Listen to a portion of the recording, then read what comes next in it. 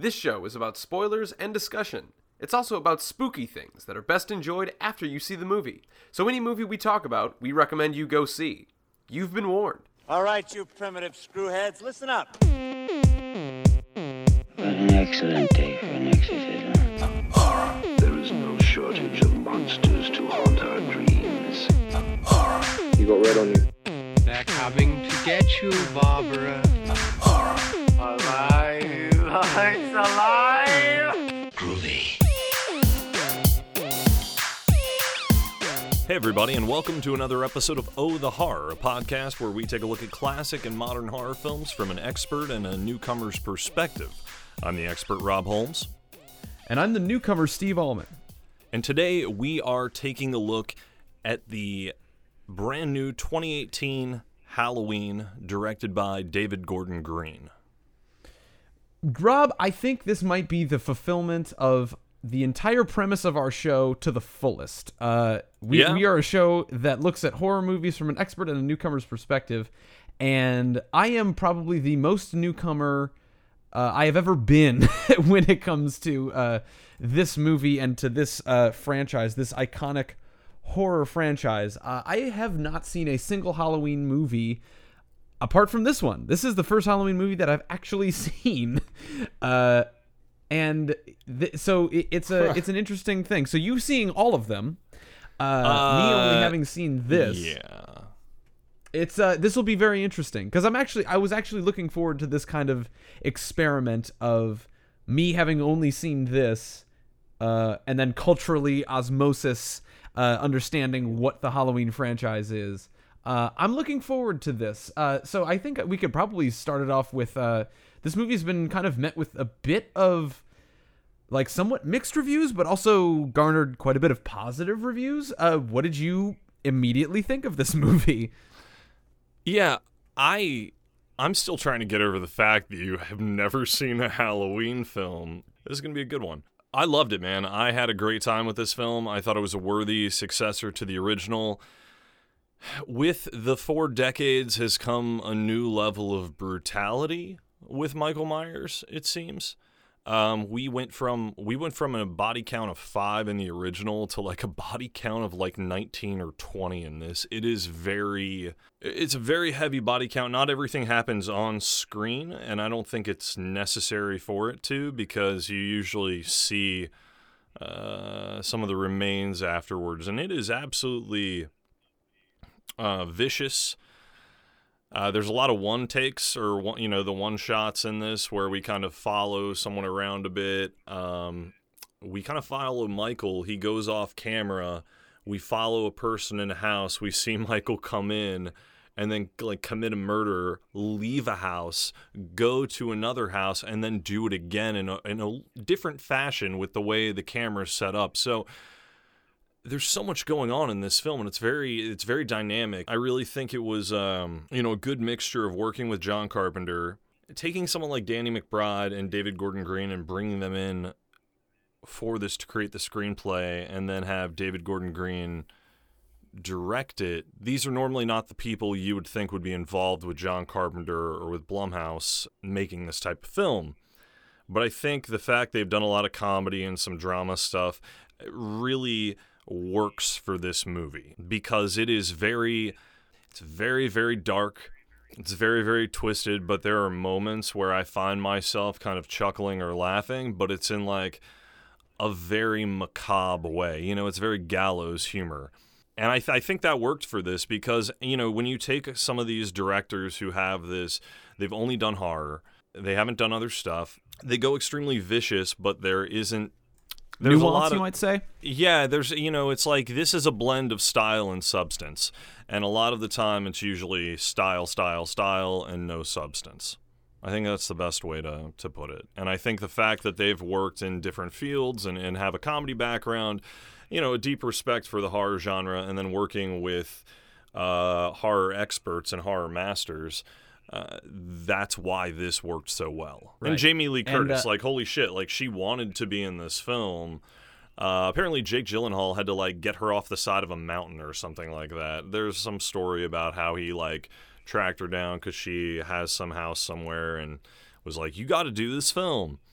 And she actually wanted to do it. This wasn't her paycheck film, how H2O was. So it's interesting. I'd be inclined to agree with you only to a degree. And like you said, that this would be a lot of personal preference. I welcomed the idea of this experiment for me having only seen this film, because I kind of wanted to, like, a lot of the hook of this movie is that it wipes away the mythology of pretty much every sequel that Halloween ever had, except for the very first film. Correct. And the very first film, very simple in its premise. Michael Myers, just a seemingly random serial killer, invades this small town in Illinois, and that's definitely not it. A child who murders his sister, and we see this in the beginning. We follow him in an institution later on, and it's been 16 years later. So yes, at that point he is an adult, and he is going back to kill his sister and anybody else who gets in his way on Halloween night. I think it worked really well because it brought a new dimension to it as far as your traditional horror film, and this film mirrors it, but not in a way that feels cheap. Oh man, I wish you had seen the first Halloween, because this follows up really well to it, and it pays homage to other films that have come after it without saying that it is in that sequel realm, because in the mythos, Laurie is Michael's sister, but also that's stripped away in this movie. And it is actually, like, they call it out. But, I've talked to a few people who saw this opening night, and they're like, yeah, man, it follows the second film, like, right after the hospital. And I'm like, no, it doesn't. They're like, no, man, it totally does. And I'm like, I guarantee you it does not. Well, we just saw it. And I'm like, well, you were not watching the film. And then I saw it, and I'm like, nope, clear as day that it's just after the first film. There's nothing involved in the second film. They call that out, yeah. So here's the thing why I actually liked having seen the first one, because again it wants to wipe away a lot of what happened before in order to make a clean slate for something new, and to boil down a story to make it more simple, because a lot of the Halloween mythos pretty bogged down. So, which would arrive me to the first problem that I would have with this movie, where it doesn't seem to know how important to make Michael Myers. Obviously, the idea of Michael Myers, an iconic figure in horror films, this like deranged, troubled child that murdered his sister when he was a child and then seemingly took it back out 16 years later, now in his late 60s, back to finish a job or, answer a calling. We begin the movie with these podcasters or journalists that want to take a look at Michael Myers' case. Which is a bit of an interesting case to like sort of bring people up to speed as to what would have actually happened back then. And they seem to build up Michael Myers to be this thing that its fans have built him up as this horror slasher murder icon. They bring the mask to him as if to say that, oh, this is a part of you, it calls to you. Well, okay, does this really call? If you're wiping away everything that seemingly came to this, are we really going to act like that these yahoos who just read about his case just like happen to know exactly the importance of this mask and everything that came with it? I mean, in basic serial killer, I guess, psychology, they say, if a serial killer wears a mask, there's some sort of importance to it. So they're basically just taking stuff. I mean, they're probably fluffing it up because it helps the ratings for their podcast. There's really a lot of ways that you could twist and turn that. I think it was a dumb move. I mean, in basic film logic, like, don't do something stupid. Right, like, which is just a ploy to get the mask in play, so that like when Michael Myers kills them, oh, he has the mask, I'll put on the mask now, which like is a fair conceit. Like, I liked the design of the mask. I like the design of the old Michael Myers, where the mask is just worn and tattered and old. It's a very interesting look. But then once we get to talking to, like, the interviewers are talking to Jamie Lee Curtis, she immediately shuts them down. Like, there's nothing to boil down. There's no important rhyme or reason as to why he kills. He's a deranged killer. He's just evil. That's all he is. And I think that was the original idea of the film, was of the original movie, was that it is no rhyme or reason. Sometimes he's the boogeyman, you know, he just kills. And, he has a motive in the first one, we find out. But, in this one, he still has this motive and this insane fixation. Mm-hmm. And while... And the movie seems to be at odds with which one it wants to explore, at least in terms with Michael. Like, okay, so is he just this force of nature that wants to kill and needs to be stopped, but is seemingly unstoppable? Or is he a more established character with a motive and a drive? Because the reason that his doctor wants to explore all that is because he thinks that to be true. Whereas everybody else is just like, this is evil. We gotta, he's Jaws, but he's a person. So in the original Dr. Loomis, who was played by Donald Pleasance, the late Donald Pleasance, he worked with Michael for years, from being a child up until he escaped the first time. At the end of it, he tried to find a human in there somewhere, but by the end, all he found was pure evil, and that was it. Evil, plain and simple. So that's why, going and knowing in the beginning that he is just the personification of evil, that is it. There's nothing, there's no humanity left in this person. So that's why I think it works in this, because it's been established in the first one that that's just who and what he is. Mm-hmm. But for the sake of us coming back to Jamie Lee Curtis, who by the way is magnificent in this. Oh, she's so good in this, man. She's so good.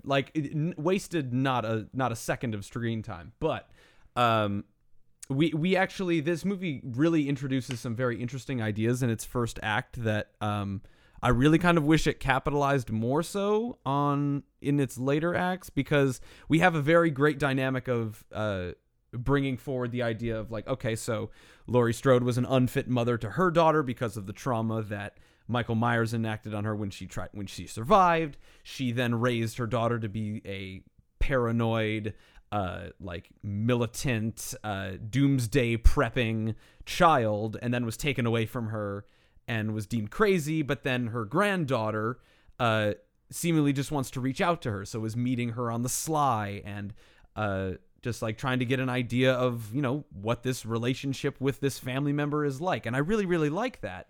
And it seems to boil down to a lack of trust with a daughter that is not as well established. But again, we can't really count for it for much, because again, we're wiping the slate from one on. It's an interesting sort of premise that I don't think is capitalized by the end of it, but I think the use of her granddaughter, very, very good. I think it's a very sort of good vessel for a sort of new era of Strode. Not victim, but certainly another player in this game. And then we bring... absolutely. And then it brings us to the later aspects of where the bus crashes, and we have these very, very apparent tells that the doctor is clearly in on it. I don't know how obvious that was when you saw it, but I'm like, okay, yeah, the doctor broke him out because he's obsessed with Michael. Well, when he was like, I have to be on the bus, I have to see this through, I'm like, oh, Jesus, dude. Why are you doing this? But it's, so in this also, is also why are we transferring? Why are we transferring Michael Myers? He's been here for 40 years. What are we? What better to do? They mention it, and it's one of those things where it's to get him there. I think honestly, this doctor did it so they could stage the breakout, so he could finish what he wanted him to start, or no, he could finish what he had already started, and he wanted him to start it up again. So I think that's where the doctor's insane, man. He made this his life's work. So I think that was an interesting. And it also pays. So it's also a nod to Halloween 4 and 5. In this one, in all the films, Michael Myers is always credited as the Shape. That's just what he is. He's the shape of evil, essentially. He had a keeper. There was someone who was always watching over Michael, or his, this man, the man in black, essentially, who was dressed up in this long trench coat and stuff in 4 and 5. There was this weird subplot. It kind of tied into 6 and this strange cult. But, it's interesting to see them pay homage to that in this way. Very subtly, But it was cool, and it's like, oh, there's this evil doctor. You think he's going to be a big part of it, and it's going to keep going, and you're like, oh God, how long is this going to end? Head crush. Probably the most violent scene in this movie. I can't believe they got away with this. Too. Oh, dude, the effects, the kills in this. I mean, dude, that hack-a-lantern with that cop's head just like, carved good. in. So good. The amount of his stabbings, like, this movie is brutal. And even in some of the kills that you don't really see, the way that they're done, the way that he moves, the way that there's no... I mean, he even kills a kid, man. Like, no... but not the baby. Not the baby. That was the thing. He has no problem killing a kid, right in front of you on camera. Most of the time, they'll cut away from that. I mean, he's in a car, so it's a little obscured, but they pull no punches in this. And then he walks, and the whole thing is you have that dread of you hear the baby crying. He's just murdered this woman. He's walking through the house, and you're just like, oh no, he's walking towards the baby. Oh, what's he going to do? And he walks towards the crib, and you're expecting something to happen, and no hesitation. He doesn't stay and look at the baby. He just walks right out of the house, and you're just like, all right.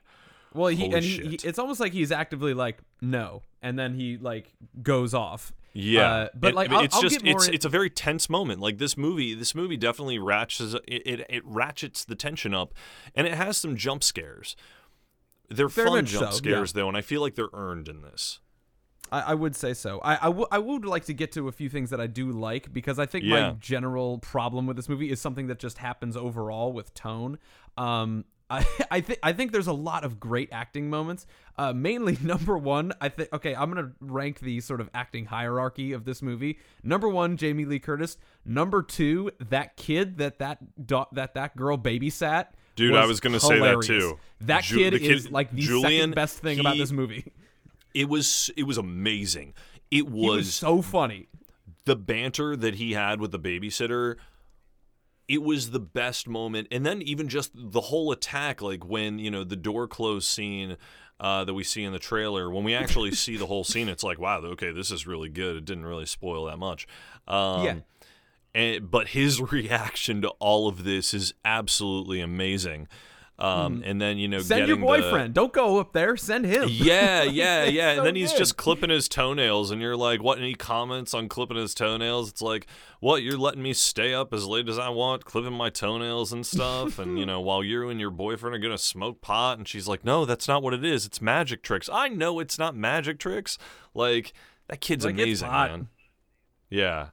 Oh, that's too good. I mean, really just definitely makes the film. It adds that moment of levity into it that, is very, very enjoyable. And there's some moments, there's a lot of good banter in this. There's a lot of good conversational dialogue in this film that I really, really enjoy. I liked when the two cops are talking about, he's like, hey, I made you this banh mi thing. And it's peanut butter and jelly banh mi. And he's like, nah, it's cool, man. I made my own dinner. And it's like a brownie and like some pudding or something sitting on the other side. And he's like, what are you, 5? Like, there's just these really real moments between people that I liked.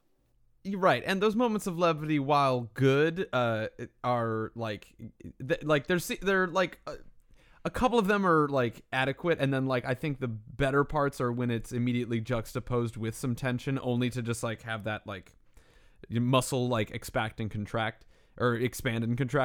But I think the another like great sort of kind of cornerstone of this movie, we haven't even talked about this music.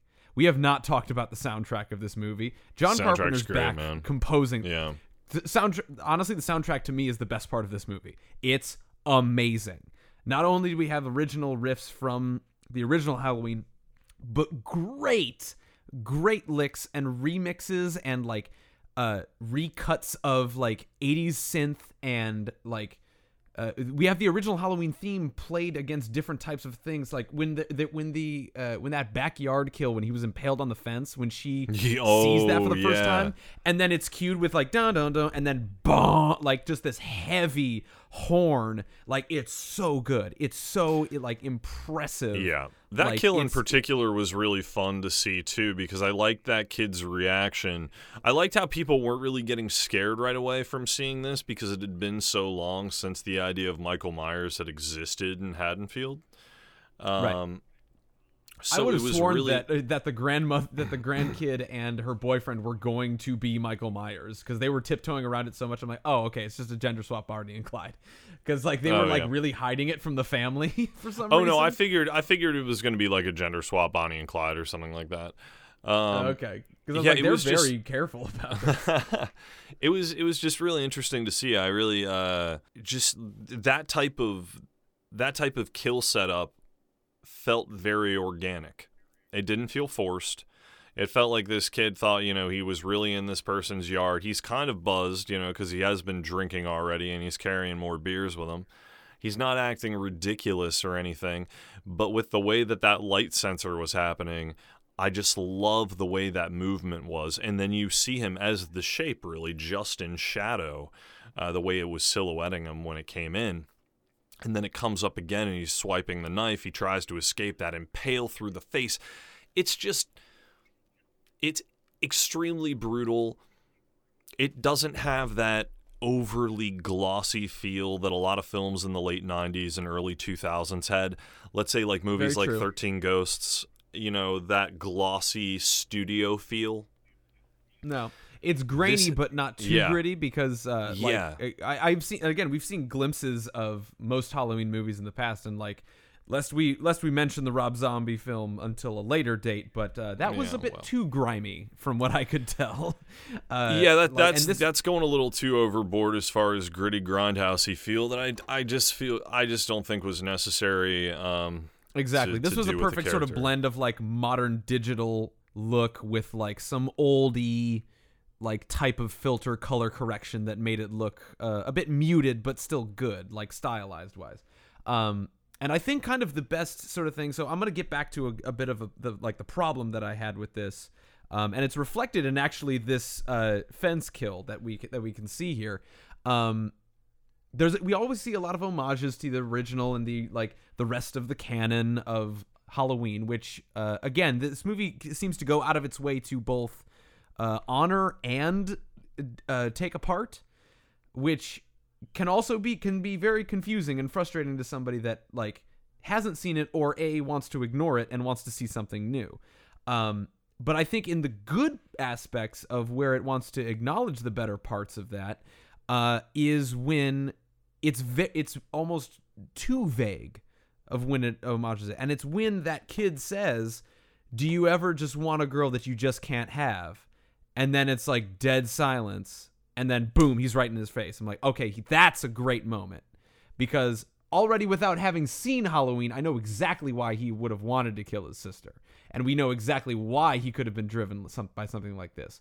But it's just, nothing said, nothing is like alluded to. There's no flashback, no nothing. It's just an idea and then met with silence that Michael Myers can only respond to with violence. That's a great moment and a great way to sort of crack open the idea of what Michael Myers can be.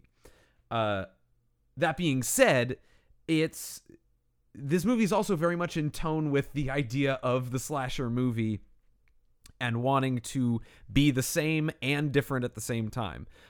Which, when we get into the third act and kind of the showdown between Strode and Michael Myers, I was really kind of stretching with like her logic and thinking with how she decided to confront Michael, as opposed to the way that she is billed as this like doomsday prepared badass that we had before. Right. Which I think you would have to admit, like, she kind of does one or two pretty dumb things leading up to that. I think some of that is in order to pay homage to the original. You know, her, when she falls over the side of the balcony and then disappears, that is exactly what Michael did, you know, in the original. Oh, exactly. And that's a very good turn. Like, I could easily see that coming. And then her coming out behind him in the shadow for the final attack, it's kind of the same thing he did to her. The fact that she got attacked so quickly and almost killed immediately. I was expecting when he punched through the door and had her. Right, and there seemed to be too many like false tells as to how she was actually going to confront him. Like, okay, everybody get into the like hidden cellar basement that's like fortified, and we're gonna hide out in there. Okay, well, I'm gonna go up and fight Michael, but you stay down here. Well, wait, no, why would you do that? Why would you do that? That's not. You're completely safe right here. Yeah. Are you gonna? Well, are you gonna fight obviously him, or not, are you gonna because hide? he obviously not safe because about that, I guess. I don't know. He looked down, so I'm expecting that there's scratches on that floor from that thing opening and closing so many times. Well, we know that he definitely knows somebody's down there when she shoots a bullet up from the ceiling, or up well, from that's the, also that from the is very floorboard. very true. Yeah. Yeah, and I'm like, okay, why are you reveal your position immediately just so you can get like a pot shot off, and then like have him hide, then come back out, and then scan the whole house, make sure that he's not there, and then like only to get attacked, and then like but I really do wish that they had played a bit more to that closet attack scene from the first one, because they did that like twice where she's like the one that's approaching the closet, and I'm like, oh, this is gonna be a good turn, but then no. I like that they didn't go with that, and you didn't really expect it. And he's standing there, but the way he just pops out, it's just very cool the way it was blended in, with the mannequins and the shadows and all that. And it was shot fairly well. It seems to be too many like illogical moments in that conflict just for the sake of, oh, she turned it on him, she flipped it on him, kind of a thing. I think I really like the idea how she can quarantine off each room. When we find out how much she put into this house as far as making it a trap, essentially, the idea was it was really a trap, you know? But what's also interesting, and you see this multiple times with her, is that she reacts immediately but doesn't think things through logically a lot of the time when she is talking with her family. She's suffering from PTSD, and she has lived away from people for so long. I mean, they even talk about her life and, 2 failed marriages and all this stuff that's kind of destroyed her life and made her agoraphobic, and waiting for Michael to come back. So she's not this perfect badass character. She has flaws. I mean, I still think she's a badass character, but she's not perfect.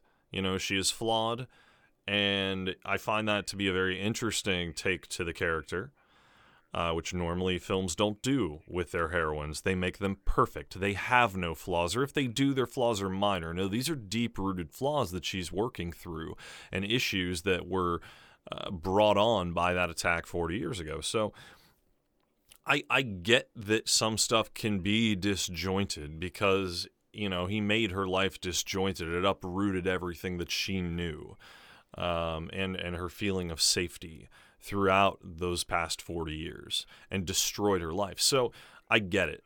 I do like the little turn at the end with Judy Greer seeming super afraid and freaking out, but still remembering her training and using it as a ploy. I am also very happy that they decided not to kill any of the Strodes. That was actually a pretty good, a cool ending to have like all 3 of them just survive.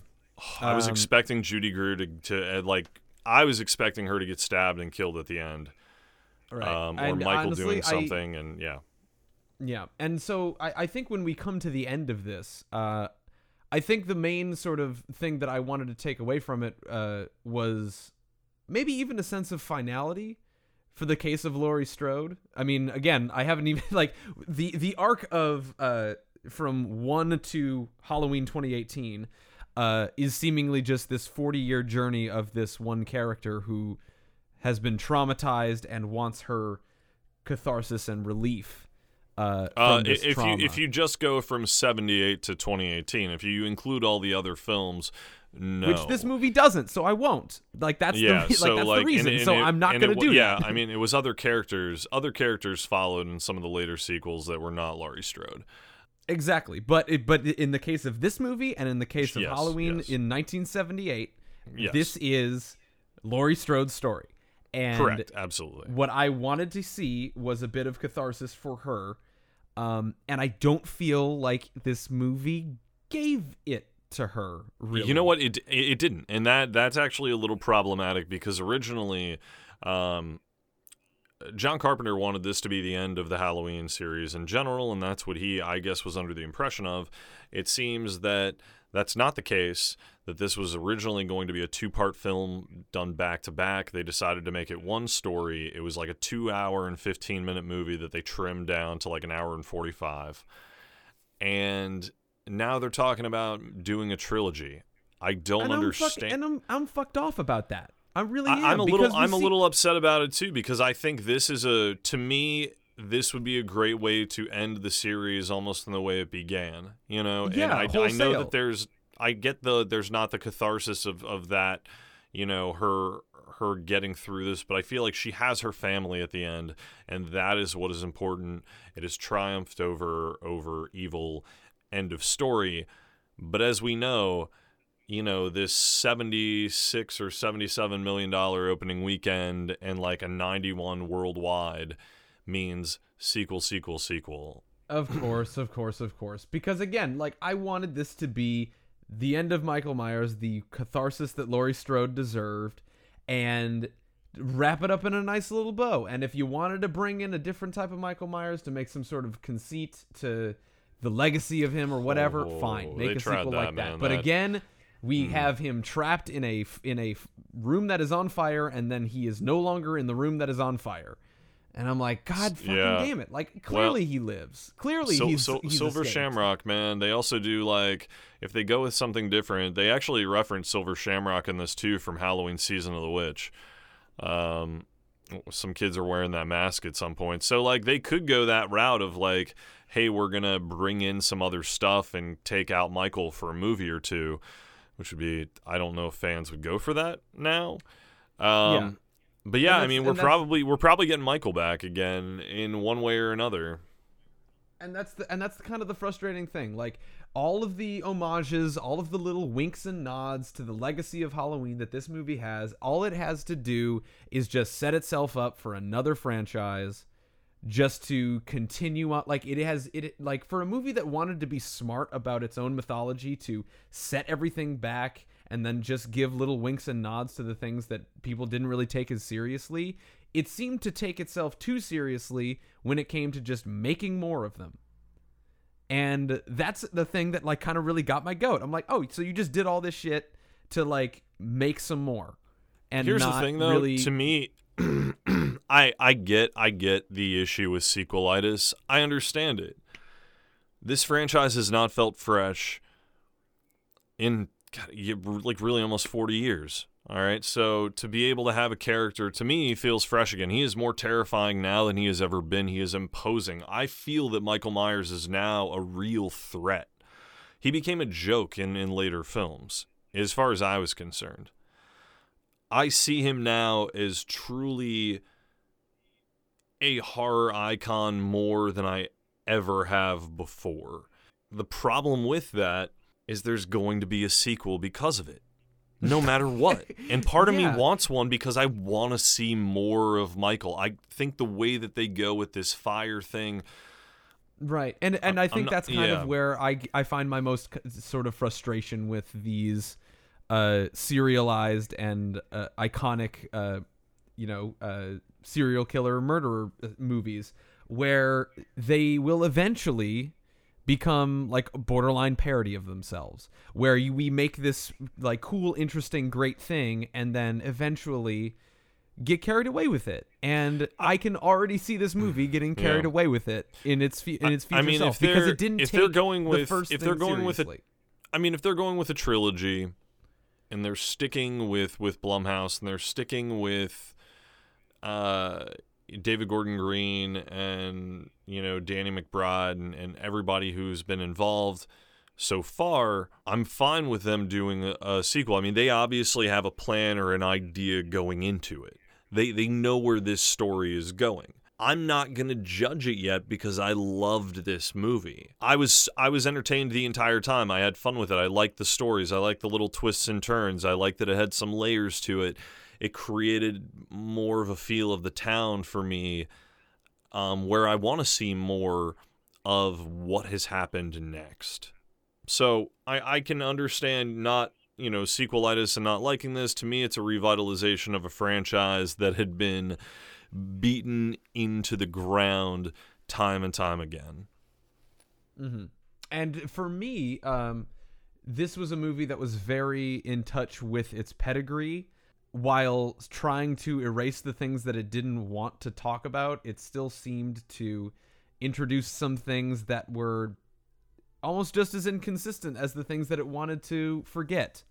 And I think that was kind of the most frustrating thing about it. That was the things that, like, it didn't truly wipe the slate clean. And that's kind of what I really wanted, because as somebody that to me the Halloween mythos is almost imparsible, like from the beginning and then almost afterwards. It's kind of frustrating to see a movie that kind of like it's only for the fans that have seen all of them. In a weird way. Like, if you have seen all of them, you will get the most out of this movie. If you've seen one, you might not. Yeah, I think that's kind of where my frustrations lie. I'm totally perfect with that. I think that's great. I think this should be a movie where if you've been a fan of this franchise forever, you're going to get stuff that other people won't. Dude, this is no different than a Marvel film that pays homage to the stuff that came before it. Like, this is a nod to some... Yes, but it wants you to forget all of Phase 2 and just remember Phase 1. Like, we're just going to skip right to Infinity War, but forget Phase 2. You know how convoluted the whole Michael Myers thing had gotten by the end of it? It was ridiculous. All right, it was absurd. Oh, yeah, I'd imagine it's absurd. And I hated where they went with it. I think doing this was great, and I think doing subtle nods to it without hitting you in the face with it was a great way of approaching it. It's a great happy medium for fans of the franchise for years and people who have just jumped into it for the first time. It's nothing that's going to change lives when you're looking at it and go, oh my gosh, there's this magic revelation. I'm interested in seeing what they do then with this second and third. Are they going to pull from some characters from the past and kind of reintroduce them in this new timeline? Like, this opens up a lot of stuff that I think fans of the franchise in general are excited to see. And I'm, I've never been a huge Halloween franchise fan. I'm a very big fan of the first few. I like 1, 2, and I really actually like Season of the Witch, even though it doesn't involve Michael Myers at all. But this one made me really excited to see where the franchise is headed. Well, I would only disagree to the extent that I kind of wish that this was a cathartic conclusion to a franchise that was troubled by its past and kind of wanted to put a good bow on the end of it, and instead it sort of went for more. And that's where I was only slightly disappointed. Other than that, there are some very great moments and definitely worth seeing. I would still recommend this for fans of the franchise, for sure. Even if you haven't seen it, I would still recommend it because there are still very good things. I really need to hammer home the score. This is probably one of my favorite scores of any movie this year. It's incredible. But I think with that would be a good point to wrap it up here. So obviously you would recommend it. What do we have in the pipeline next week, Rob? So we're gonna have fun with this next one. Cabin in the Woods.